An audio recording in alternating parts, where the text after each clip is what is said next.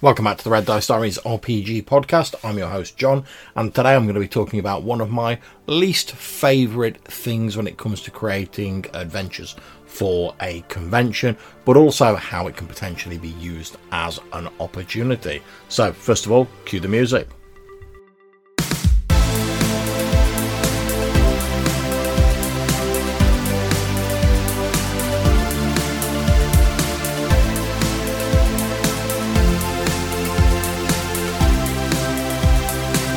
Okay, so the thing I'm talking about is creating pre-gen characters for convention scenarios, and this is pretty much a must because due to the nature of convention scenarios, you normally have a limited amount of time to run them across, so you don't really have time, unless you're running a very simple game and you have a slightly longer time scale, to have people sit down and create their own characters.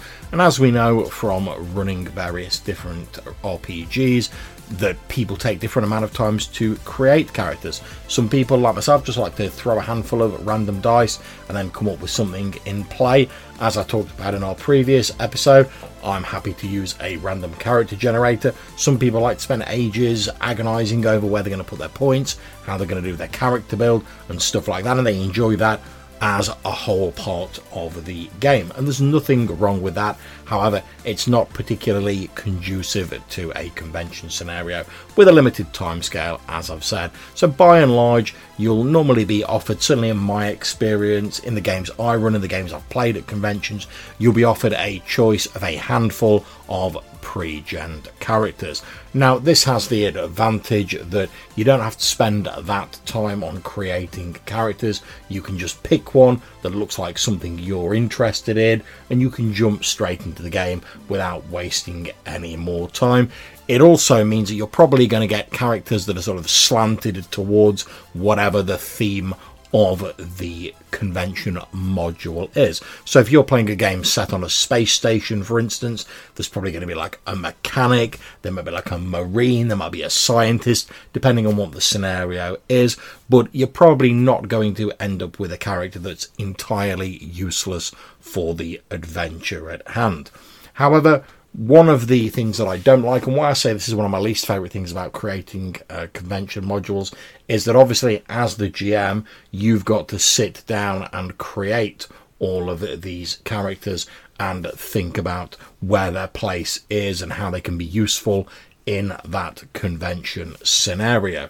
Now, this can be a lot of additional work because you're probably already preparing the scenario. You've got all the NPCs to think about and all the various other bits and pieces, the plot, etc., the maps, the story, any handouts you want to use, etc. How you're going to fit it all within the time limit, stuff like that, collating your notes, making sure you're read up on the rule system that you're using, you've got your test difficulties written down, and all of the other assorted tasks that go with creating an adventure for a convention.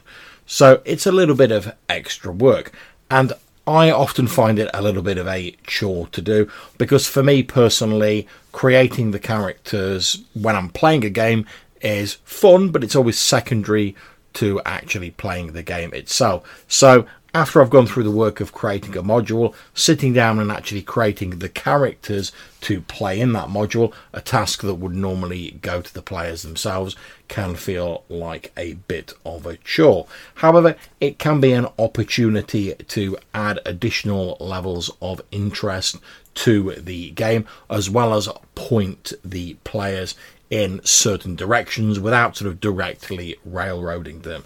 Now, convention scenarios, by their necessity and their time limits, tend to be a little more limited than most games that you might play in.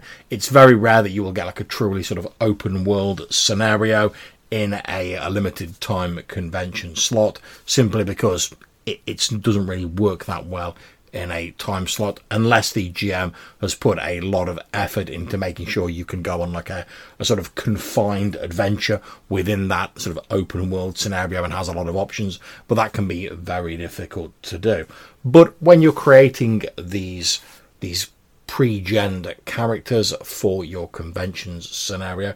First thing I would advise you to do if you're doing this is to create iconic characters that are easily recognizable and that are staples of whatever genre you're running in. So for instance, I'm currently preparing a series of games for the UK Games Expo 2022, and I'm running games for Games on Demand along with some other GMs, and those are like 2-hour little taster sessions, so they're quite restrictive in terms of the time limit that we have, even more so than some of the other RPG games. It's all about giving the players a quick taste of a particular system, having a wide variety of systems that people can play and games that you can jump into and that capture the imagination.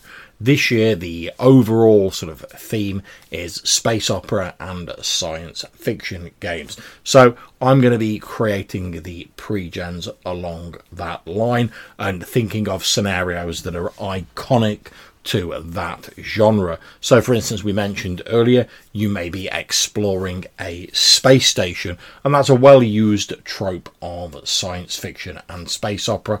You know, you've been sent to a space station either to recover sensitive data, maybe there's wealth on board, maybe you've been sent by the company who run the space station, maybe there's been a problem there, maybe they've lost contact, maybe something's gone wrong with the shady megacorp that run it.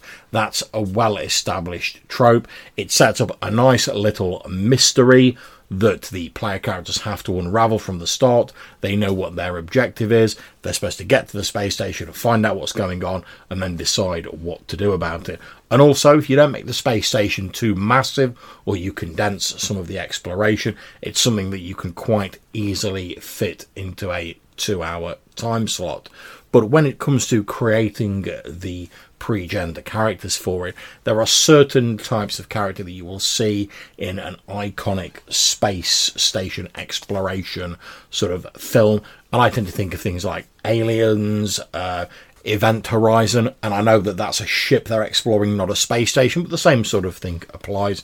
And in general, you will have characters like the pilot, who is piloting the player character's ship to get them there. You will have the captain of the ship. If there's special research on board, you may have a scientist who knows all about the research, and that's their field of expertise. You may have a systems expert or a tech person who can access the computers and the logs and stuff like that. You may also have some marines or security personnel who go along with them to help protect them in case there's any unknown hazards or things like that. And let's face it, there probably will be because it's an RPG scenario.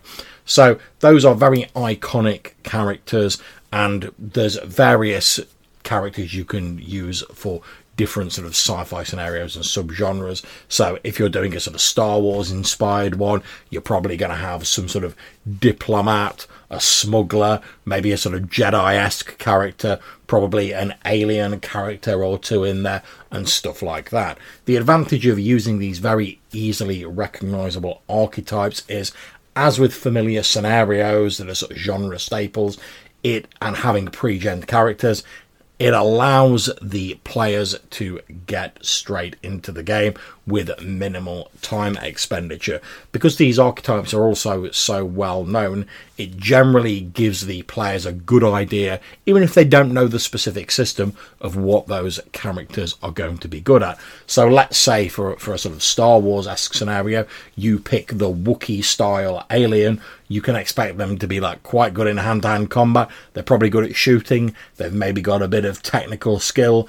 If you go for the scientist, you can expect them to probably not be very good in combat, but they're going to have great knowledge about science and their particular field of study, and they're probably going to have some insight into what's going on. If you're the hotshot pilot, you're probably a bit brash, probably a bit good with a 6-shooter, no doubt an excellent pilot. You've probably made the castle run in 13 parsecs or whatever it is, and you're going to be the person if it comes to dogfighting or dodging enemy ships and stuff like that. So it allows the players to very quickly pick a character that they find interesting and have some idea of their general competencies, even if they don't know the specifics of how that works within the particular system that you're playing.